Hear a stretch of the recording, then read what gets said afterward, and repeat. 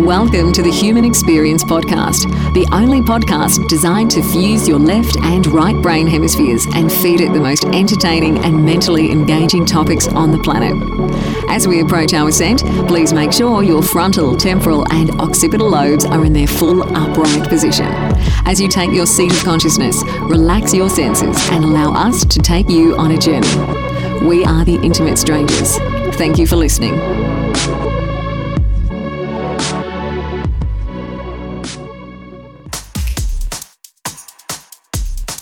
What's up, guys? Welcome to another episode of The Human Experience. This is your host, Xavier Katana. In this episode, we featured Mr. Tucker Max, a truly interesting figure. We really just dove through what it means to be an entrepreneur. We talk about mentorship and how to go about finding a mentor. Hugely interesting episode. Make sure that you grab a copy of Tucker's book, In a Box Method. Find us on Facebook, Twitter, YouTube, all at The Human XP. Server costs, bandwidth, all of that is killing us, guys. So make sure that you help us get you the best content out there. thehumanxp.com/donate. Coffee, lunch, dinner, all work. Here is, without much further ado, Mr. Tucker Max. Thank you guys so much for listening.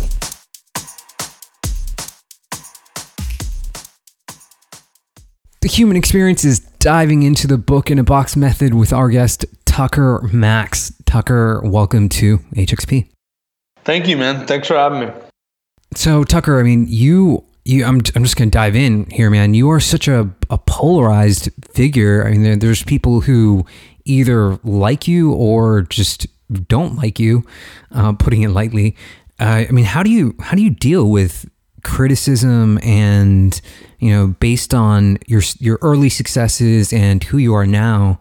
I mean, how do you deal with that criticism that you get from people? It's not something I worry about, I mean, I don't know any other way to put it. It's kind of funny you ask this because I'm actually giving a speech about this at like a huge conference in a month about how to have the freedom to say whatever you want, right? Mm-hmm. Whatever you feel, and I'm actually having to, it's one of those things where, where like if you're really good at something and you're so good, you've never kind of really had to practice or focus on it. You actually have to get help to deconstruct how you do it. Right. Versus if you're bad at something and you have to teach yourself how to do it, then you really kind of know exactly how you learned. This is one of those things that I'm really good at and I'm not exactly sure why or what I'm doing differently than other people. It's a super normal question. I get this all the time. How do you deal with this? And I'm always confused. Like my response is always, I don't understand what there is to deal with, at least all I've been able to kind of construct and pull apart so far is that the thing that I do really well that I think this is what it is. I think a lot of people mess up is a lot of people, I only care about what specific people who are close to me and meaningful to me think, right? Like right. A lot of people think, oh, you just don't care what anyone thinks. That's nonsense. That you can't be a fully functioning, emotionally connected human and not care what anyone thinks. The only way to not care what anyone at all thinks is to either be a robot or a sociopath. I care what people think. I think the main difference between me and most people is that I only focus on the people that I actually care about. And I don't have like a vague notion in my head of like, oh, what do people in quotes think? Like you're never going to hear me say, well, what will people say? Like, what do you mean? What people? Who? What are they going to say about what? My stepmother used to always say that. Well, what are people going to say? And I would always look at her and say, who? And she'd say, well, people. What people? Tell me exactly who you're talking about. And then I can tell you what they're going to say and whether I will care or not based on the person.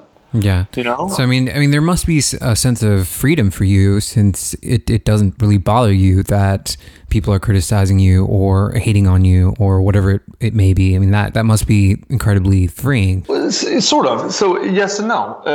Yes, it's very freeing that I don't have a vague notion in my head of people, and I'm not controlled by like some general notion. But at the same time, I mean, if my wife doesn't like something I do or whatever, that impacts me deeply, So it's not, I go through the same range of emotions and have the same cares and fears that everyone does. I think the key is that I just restrict the input to only the people that actually matter to me and my life, At what point did you shift from these books that you were writing about? Your book Mate was what seemed like a really interesting read on how to instruct people on finding relationships that serve them in win-win situations, right? So how have you evolved from I hope they serve beer in hell to book in a box? Well, the first thing I want to say is that I've always been about relationships that served both people. Like, even when I was just drinking and hooking up, it's not like I was going after girls who were looking for husbands. I mean, that would be a huge, awful waste of time. Why would I do that? The only real difference between who I was in my 20s and Mate is that I focused a lot more. I focused a lot of that book on the fundamentals of how any guy can sort of build the attributes they need to get the relationship they want, right? That's kind of the real difference. For me personally, the transition I went through was mostly about, I think mine might be a little bit different than most people. Like, I didn't need help meeting women. I didn't need help with any stuff like that. I needed help connecting to myself, and I needed help growing in the ways that I wanted to grow, but I didn't know how to grow, if that makes sense. So for me, there's a lot of ways to grow, and a lot of them work differently for different people. The kind of package of things that worked really well for me were a combination of psychoanalysis and then meditation. The combination of those two things, which are kind of diametrically opposite ways of approaching the exact same problem, really helped me kind of connect to myself and face a lot of issues that I hadn't been facing that were kind of driving some underlying behaviors that I just didn't want anymore. That's kind of the high level, and I'm happy to dive into details if you want. Yeah, we can go further into the interview, and then we can see where it leads. I actually want to get into there was something that you said in an interview that I was listening to for the research for this show regarding success that I found incredibly impactful and powerful. You said that in your early stages when you were moving from your first book to Hollywood and creating this Hollywood career, did you make a mistake there? That's what I got from what you were saying, was that you should have, if I'm quoting you correctly, you should have built the foundations of where you were successful instead of jumping into something where it was completely new for you. Yeah. I made so many mistakes in my first sort of, if you call like the sort of fratire, the drinking hookup stories, if that was my first career, I made so many mistakes. I made almost every mistake you can make. Like I don't know how much I made in that 10-year career. Let's just call it whatever, 5 or 6 million. I should have made 10 times that. That's how many mistakes I made.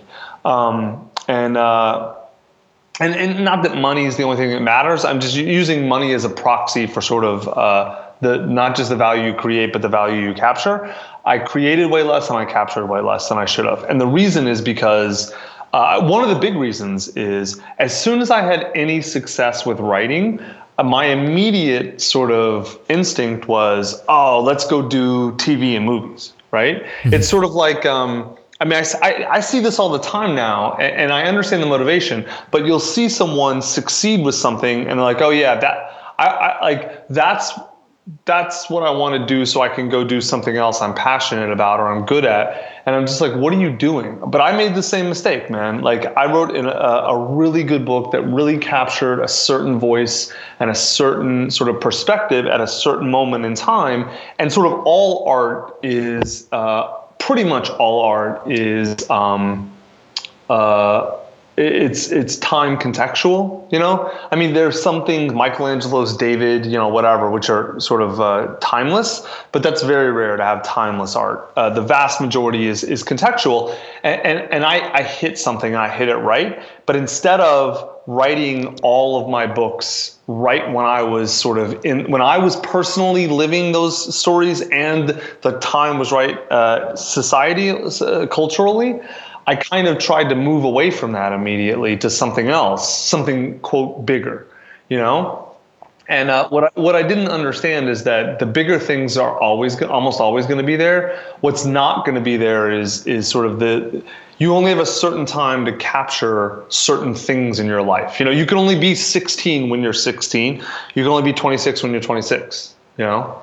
That leads me back to that initial question of, you know, where are you now? So how have you gained from those failures? Like, what have you really truly learned from? I mean, how would you do it differently now versus back then? If you could go back and tell yourself, you know, okay, like this is how I should have transitioned, what would you have done differently? I mean, a lot of it's hard for me to answer that question because I could lay out exactly what I should have done. The problem is when I was that age, I never would have done it. You know, like seriously, I'm 40 now. 40-year-old Tucker could literally get into a time capsule and go back and tell 29-year-old, 30-year-old Tucker that he needs to do X, Y, and Z. And 29-year-old Tucker would have fucking argued with him because he was an idiot. Like, I really would have. And so, I mean, the big thing I would have done is as soon as I finished I Hope They Serve Beer in Hell, I would have written all the sequels that I knew were there and I had in my head. And it took me like 4 years to actually get to them. And by then I was such a different person. The book was technically better. My second and third books are technically much better than my first, but they don't have that energy and that joie de vivre that my first one had. And it's kind of missing that energy because I just wasn't in that headspace anymore. And so I had great art. I had a certain amount of great art in me, and I got a lot less out of me than I could have because I was so focused on the prizes and the rewards that I didn't hit the target. You know, like there's the old Zen koan. If you want the reward, focus on the target and you'll hit it and get the reward. But if you focus on the reward, you'll miss the target and get nothing. You know, it seems like you've almost become this sort of marketing genius. I mean, like you've had at least 2 bestsellers, right? 3 #1 New York Times bestsellers. 3. Okay, sorry, I don't mean to sell you short there. But okay, so 3 #1 bestsellers in regards to the media space and working with people and the content that you create. What are you doing differently that you think people are drawn to? So I think what I do, it's sort of what I talked about at the very beginning, what I'm giving my speech on. If I have one real skill that a lot of other people don't have, it's that I'm willing to be honest in a way that most people aren't. And I don't want to say truthful because then it sounds like I have some monopoly on truth, which obviously I don't. But everyone can have a monopoly. I mean, no one knows. What do we any of us really know about objective, in quotes, truth? Nothing. But all of us know what we think and feel. And I have always been willing to say that. And I've always been willing to come out and say and face the hard truths, whether about myself or other people or whatever. And that's why my writing did so well. If you go read I Hope They Serve Beer in Hell, my first book, no one is going to hold that book up as some technical masterpiece of writing. But it's sold 2 million copies to date, just that one single book, because it's so honest and it's so raw and it's so authentic. When you read it, you feel, if in any way, shape, or form it relates to any experiences you've had, you connect with it deeply, you know? And obviously not everyone does, because not everyone acts like a drunken fool in their 20s and throws up on themselves, whatever. But a lot of people do, and those people really connected with that. And so that's really what art is, man. All art is it's about helping people connect to themselves. And the only way to do that is to reflect who they really are back on themselves. And that's what I did for a certain group of people. Yeah. I really connect with that. I mean, I really just want to move forward with this and kind of dig into this book where you're now, you've done the bestsellers and now you're kind of teaching people how to write their own book. More than teaching, and then also helping them do it too. Our company is more of a service company than an information company, but it's a little bit of both. Yes. So my company is called Book in a Box. Basically, it's kind of funny, man. The company was born out of my own arrogance, except the difference is 10 years ago, I would have been too arrogant to even see my arrogance. I think maybe that's the real change in me, is that now at least I'm aware enough to see my own hubris and arrogance and how it's holding me back. It's not gone. I'm just seeing it a little bit more. So what happened was I was at an entrepreneur dinner, and this woman, Melissa Gonzalez, came up to me and she said, look, I've had this book in my head for a decade. People have been asking me to write it for a decade, but I have a family and a business. She's like this baller entrepreneur. And she's like, I don't have time. I cannot sit at a keyboard for a year and write it and navigate the publishing process. But she's like, but I need this out of me. People want it. I want it out of me. How can I do this? How can I get this idea out of my head and into a book without having to go through the process? And I kind of looked at her. I'm like, are you asking me how to write without writing? And she's like, yeah, I kind of am. And so then, of course, I make fun of her, right? And like, you can't write without writing. It's literal. Write is literally in the word, et cetera, et cetera. And she rolls her eyes at me and she says, Tucker, are you an entrepreneur? And I'm like, yeah, of course. I'd like to think so. She's like, well, I'm not sure, because I'm an entrepreneur, and entrepreneurs help people solve problems. You're not helping me solve anything. You're just lecturing me about hard work. And I was like, okay, hold on a minute. Because first off, she was totally right. It was a gut punch call out, and she was 100% right. I was just being an elitist writer snob prick. And so, of course, I became obsessed with this idea. How do I get an idea out of her head and into a book without her touching a keyboard? And it all came to me one day.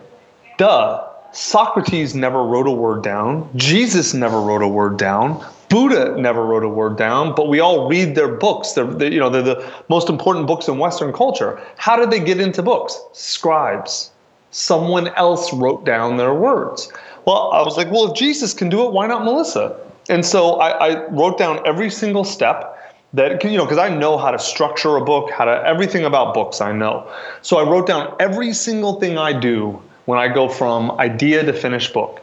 And instead of telling Melissa what to do, I just got on the phone with her every time I needed her for her book, right? And because I didn't know anything about her subject. It's pop-up retail, right? And she didn't want a ghostwriter, and I wasn't in the business to be a ghostwriter.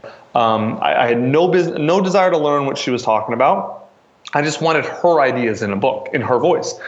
So every time I needed her, I would get on the phone, I would interview her until I feel like I got everything out of her head. Then, long story short, we ended up with this amazing book. And from that, Zach and I, my co-founder, we developed a structured interview process that clarifies the idea, structures the content, outlines it, does interviews to get everything out of their head. We record it, we transcribe it, and we edit it into book prose. Wow. And and it's done amazing. The company's about 2 years old. We've done about 300 books, a couple bestsellers, some really amazing books. It's been pretty cool, man. We've really helped a lot of people get their ideas into books, and some of those books are amazing. Yeah, I love it. I think it's a fascinating idea. You fired yourself as a CEO, though. Yes. Do you just feel like you didn't want to be in that position, or how did that go about? Quite frankly, I wasn't doing a good job. So it's kind of funny, man. It's like, all right, so I was arrogant and elitist with Melissa. She calls me out, and I recognize it, and then kind of I get humble, and I go back to sort of, first principles and beginner's mind. And I look at the book process again, and this amazing idea comes out of it that works, right?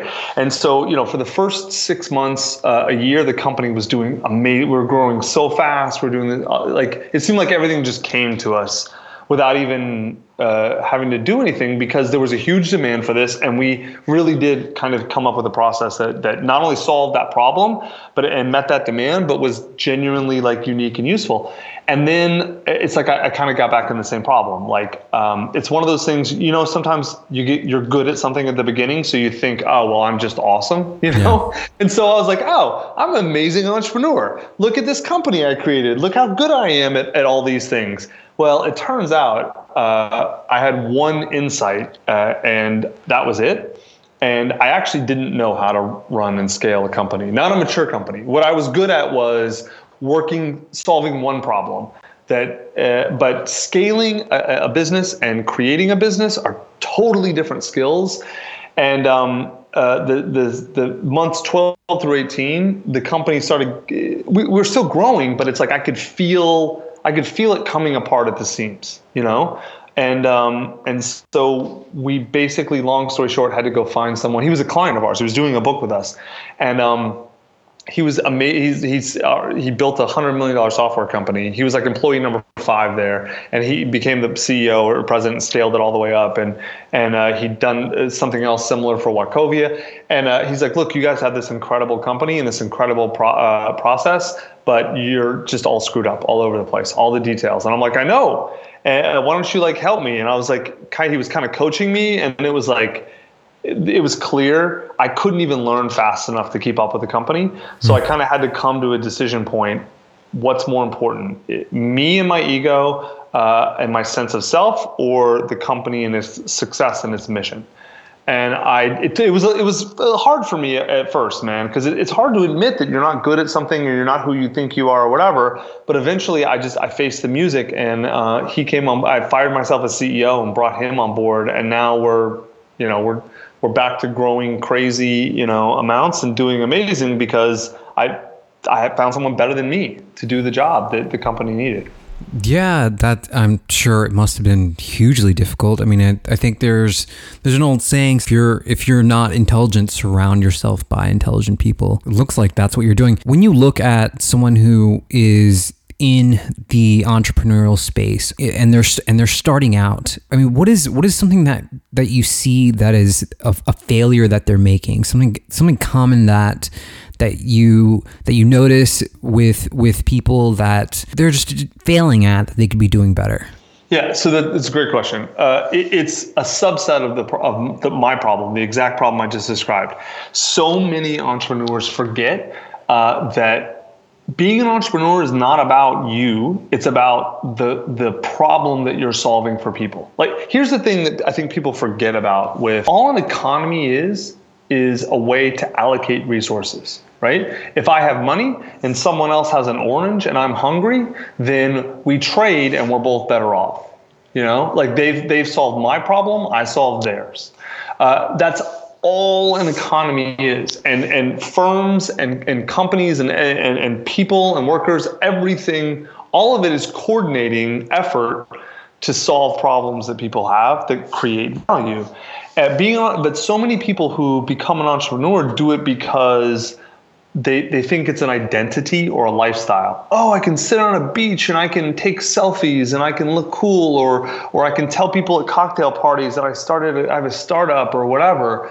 I mean, that stuff is perfectly fine, but it's only meaningful if you're doing it because you actually are solving real problems that real people have that they're willing to pay for. If you're not doing that, I don't even mean this as a moral statement. You're not going to have a company. There's nothing for you to sell. There's nowhere for it to go. So you've got to, at your core, realize the only point of business is either solving someone's problem or giving them something they want but they don't have, which are not the exact same thing. Solving a problem is like Book in a Box is solving a problem for people. Like they want to turn their ideas into a book, but it's too hard, the normal method. That's solving a very clear problem. The iPhone did not actually solve a problem. No one thought in 2004 that they needed an iPhone. But now in 2016, like, who can live without an iPhone, right? What the iPhone did is it gave you a bunch of things that you wanted but didn't have. But they're similar enough, though, that you can think of them both as creating value. If you are not creating meaningful, authentic value for people that they will pay for, then you don't have a business and you are an entrepreneur. You're just acting. It seems like creating the key relationships is also quite integral to just running a business that is leaning toward success. Is that something that you're talented at? I mean, how are you developing these key relationships? Like what is something that you're doing differently that maybe other people aren't doing? So, you know what's funny? I would say yes and no. I would say creating relationships is super important for most people to succeed in life, but not everyone has to be good at that. I mean, there's plenty of autistic programmers who literally can't talk to people, but they can create massive value in the world, I don't want to be here and say, relationships are everything, because there's just a lot of evidence to the contrary. But at the same time, I would actually even go further than you. I would tell you that that's the entire meaning of life. That there is nothing in life that matters more than the relationships you have with the people you care about. And I know for me personally, especially now that I have a wife and kids and that kind of stuff, it's like you don't even, at least I didn't. Some people might be, no, actually a lot of people were more mature than me. I didn't even realize before I had a wife and kids how much I was missing out on and how different like the world looks when you focus on relationships first and not yourself first.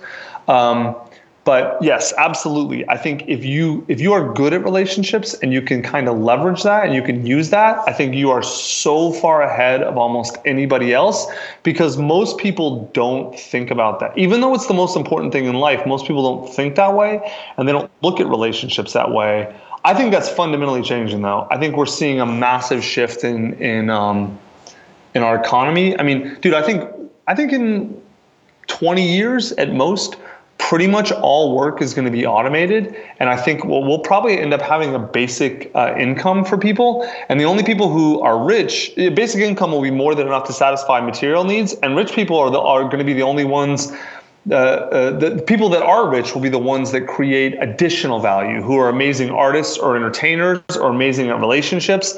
They're amazing at connecting with other human beings.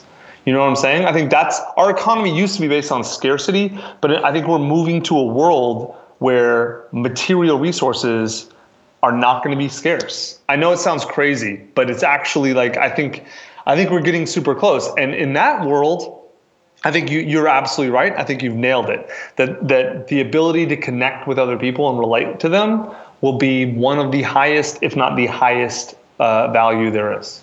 I mean, has there been a specific relationship for you that has changed your life outside of your immediate family and your wife and your kids?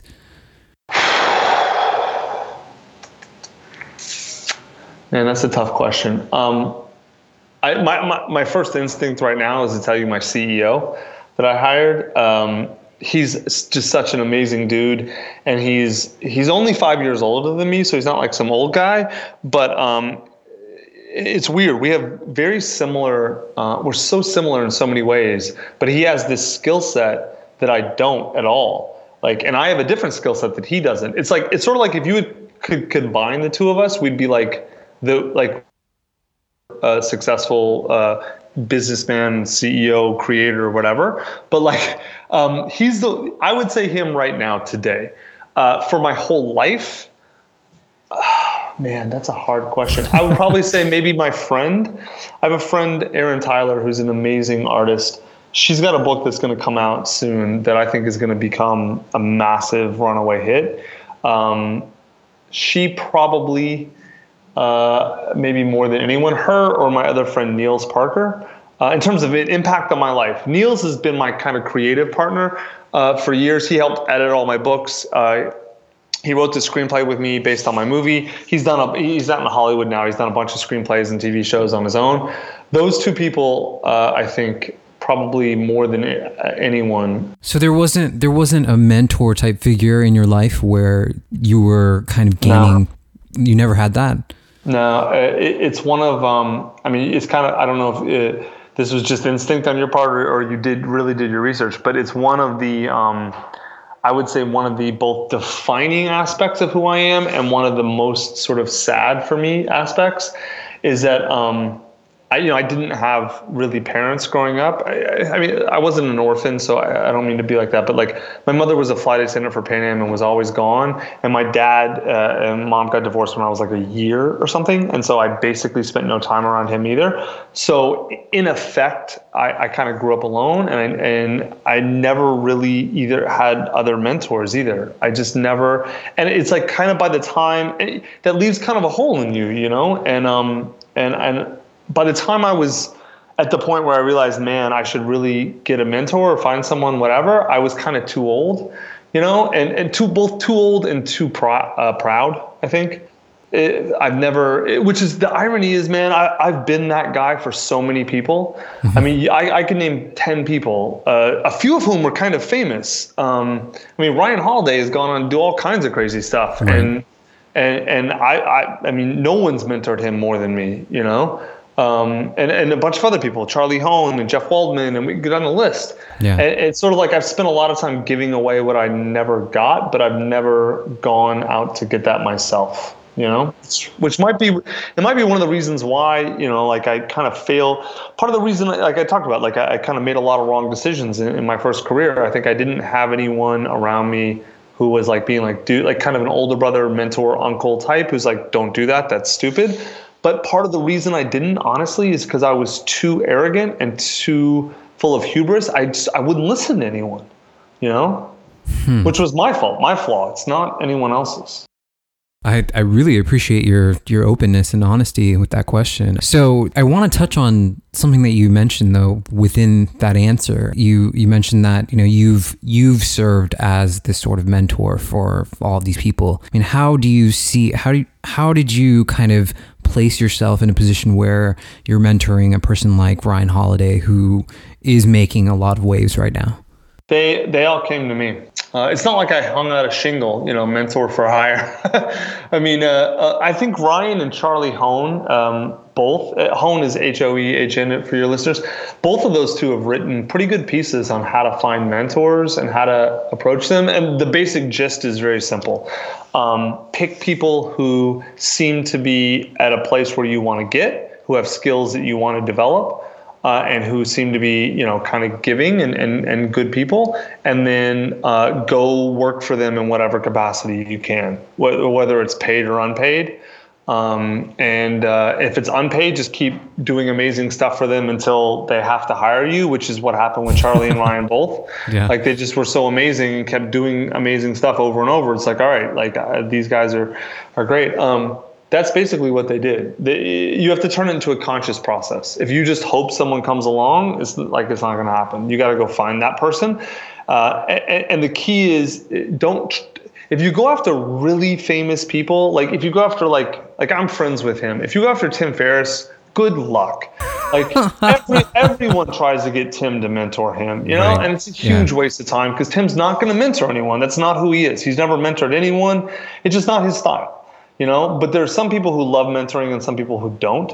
So find the people who do and the ones who kind of fit with you and meet a bunch of them. And then the ones you really connect with, make a conscious effort, Give us the step-by-step, because I know anyone who's listening right now about what you just said, they're going to want to know how, what do I do? How do I? All right. So to find and attract a mentor, literal step-by-step. So let's pretend I'm looking for a mentor. Let's say let's say I'm looking for a guy like me as a mentor, a writer, online marketer, like smart strategy, like, just kind of a general overall hustler. So let's say I'm 19, I'm looking for someone like me or even someone like Ryan, right? Okay, fine.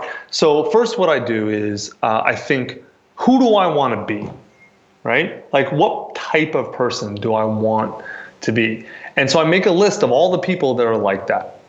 So like Tucker Max, Ryan Holiday, blah, blah, blah, blah, like every name. And if you can't come up with like 20 or 30 names, you're thinking way too narrow. You're thinking about like a job as opposed to a type of person. So think, what type of person do I want to be? And who's already there? So come up with a list. Let's say you come up with 20 people. Okay, great. Now, of those 20 people, learn about them. do some research, right? Look for who has ever had a mentee before, who's ever talked about mentoring before, who has, in sports, they call it a coaching tree. Some coaches develop coaches, like John Calipari has dozens of guys all over the country coaching that have coached under him, whereas like Mike Krzyzewski only has like 2 or 3, right? Some guys have big coaching trees, some guys don't, because some guys develop talent and some guys make it all about them. So you want to find people with coaching trees, right? Someone who's shown a propensity in the past to directly mentor someone. Then, so let's say that narrows it down to maybe 10 of the 20 have mentees, right? Or you think would even consider it. Do your research on those 10 even more. Look in, what do they like? What do they not like? What are they interested in right now, right? What could they use help with? And so of those 10, if you can find something they're interested in and something they could use help with, then either start sending them stuff they're interested in or start helping them in a way that they could use help. And don't ask for anything. Say, hey, listen, I've read all your stuff. I love what you're doing. I thought you might be interested in this and this, or I thought you maybe could use this. So I just did it, right? See who responds. Don't say, hey, will you be my mentor? No one's going to say yes. First, show them why they would want to work with you in any degree, shape, or form. Absolutely. Right? So then basically give to them without expecting back. And then of those 10, if you're lucky, 3 of them will respond.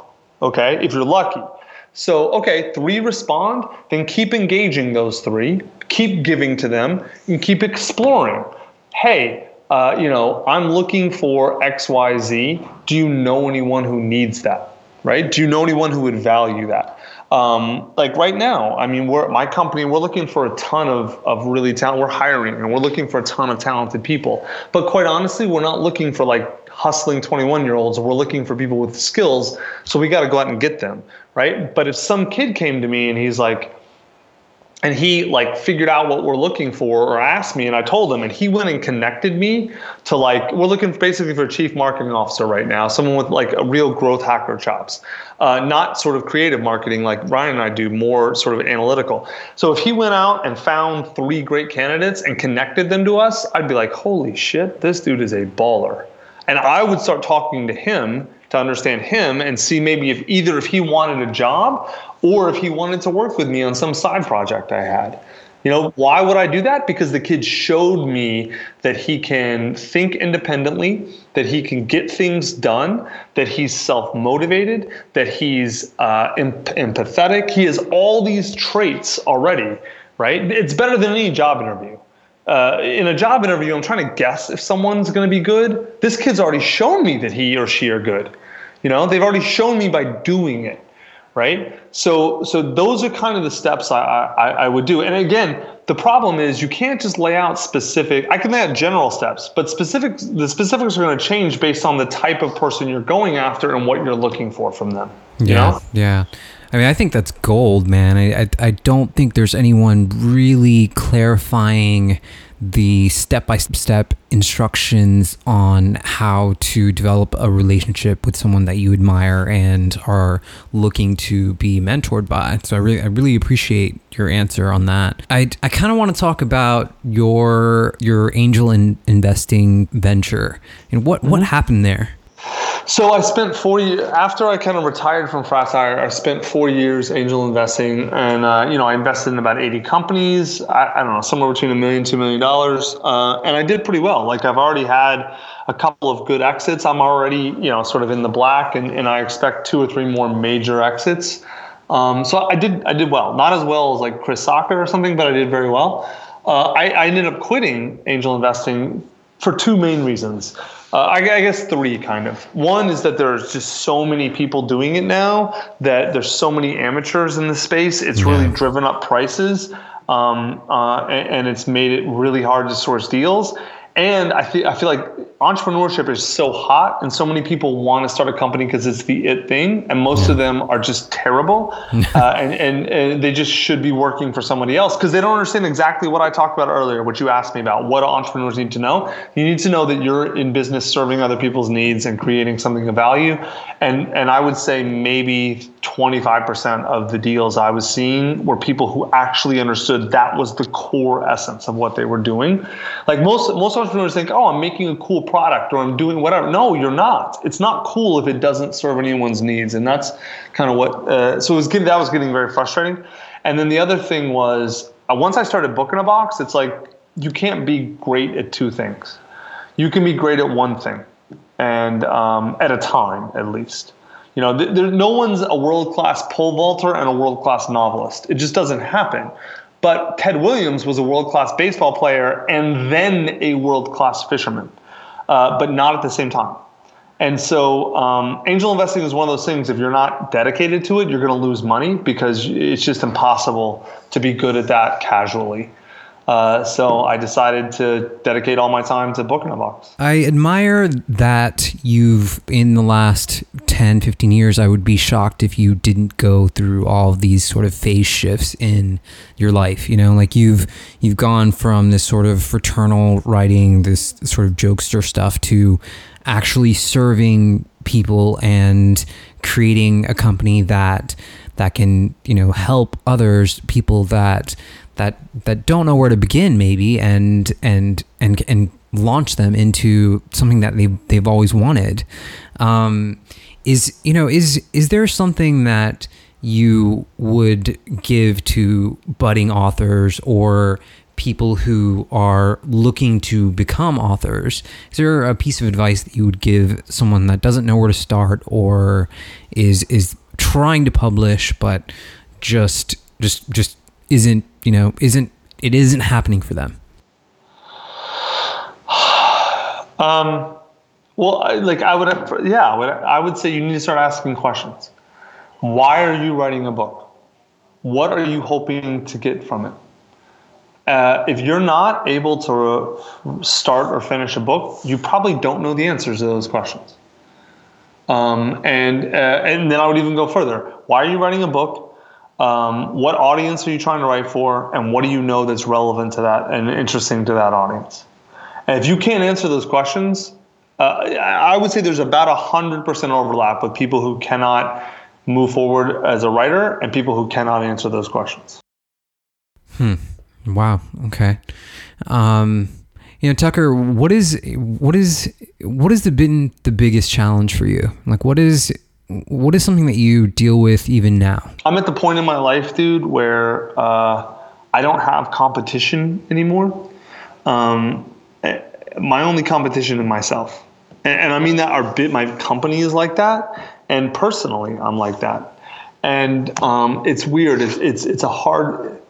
having external competition is so great because it's so clarifying.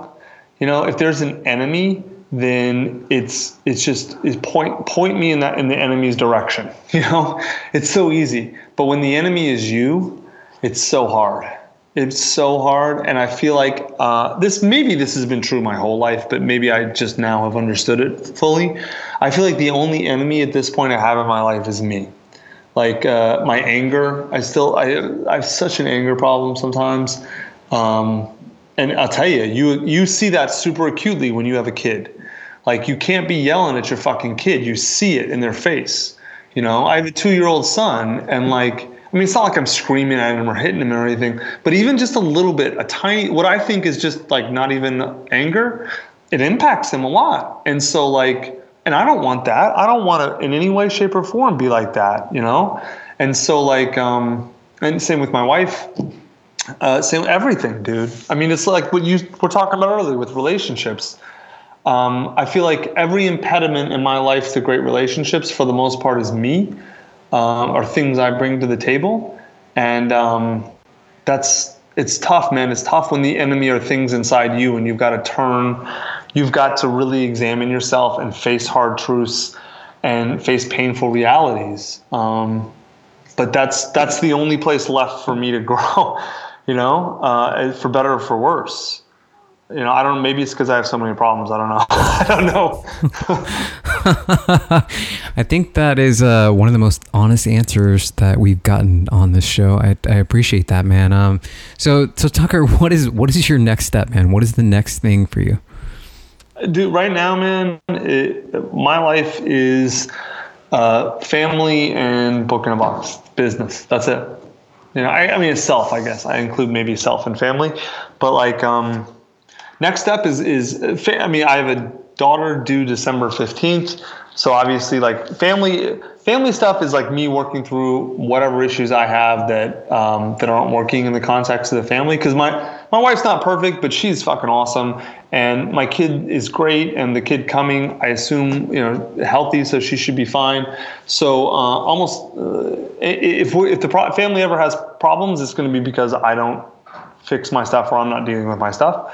And then business-wise, we have a gold mine. We have an amazing gold mine on our hands, and as long as we just work the process every single day, we're going to not just create a huge company, but a company that helps thousands, if not hundreds of thousands, if not potentially millions of people write their books and share their knowledge and wisdom. And that, I mean, we might not be the ones changing the world, but those books will. And if we can do that, like there's not much bigger impact than that, Yeah. Wow. What a profound statement, man. Love it. Tucker, where can people find your work, sir? So bookinabox.com is my company. And then, you can find me the normal places, Twitter, Facebook, whatever. I have a site, tuckermax.me, which is sort of like my personal writing. I don't put a lot of stuff up there anymore because I have to work, but that's where you read the piece about me firing myself as CEO and stuff. So there's some good stuff on there. Guys, you have been listening to The Human Experience. My guest, Tucker Max. The book is called Book in a Box Method. Make sure you go pick that up. We will see you guys next week. Thank you guys so much for listening.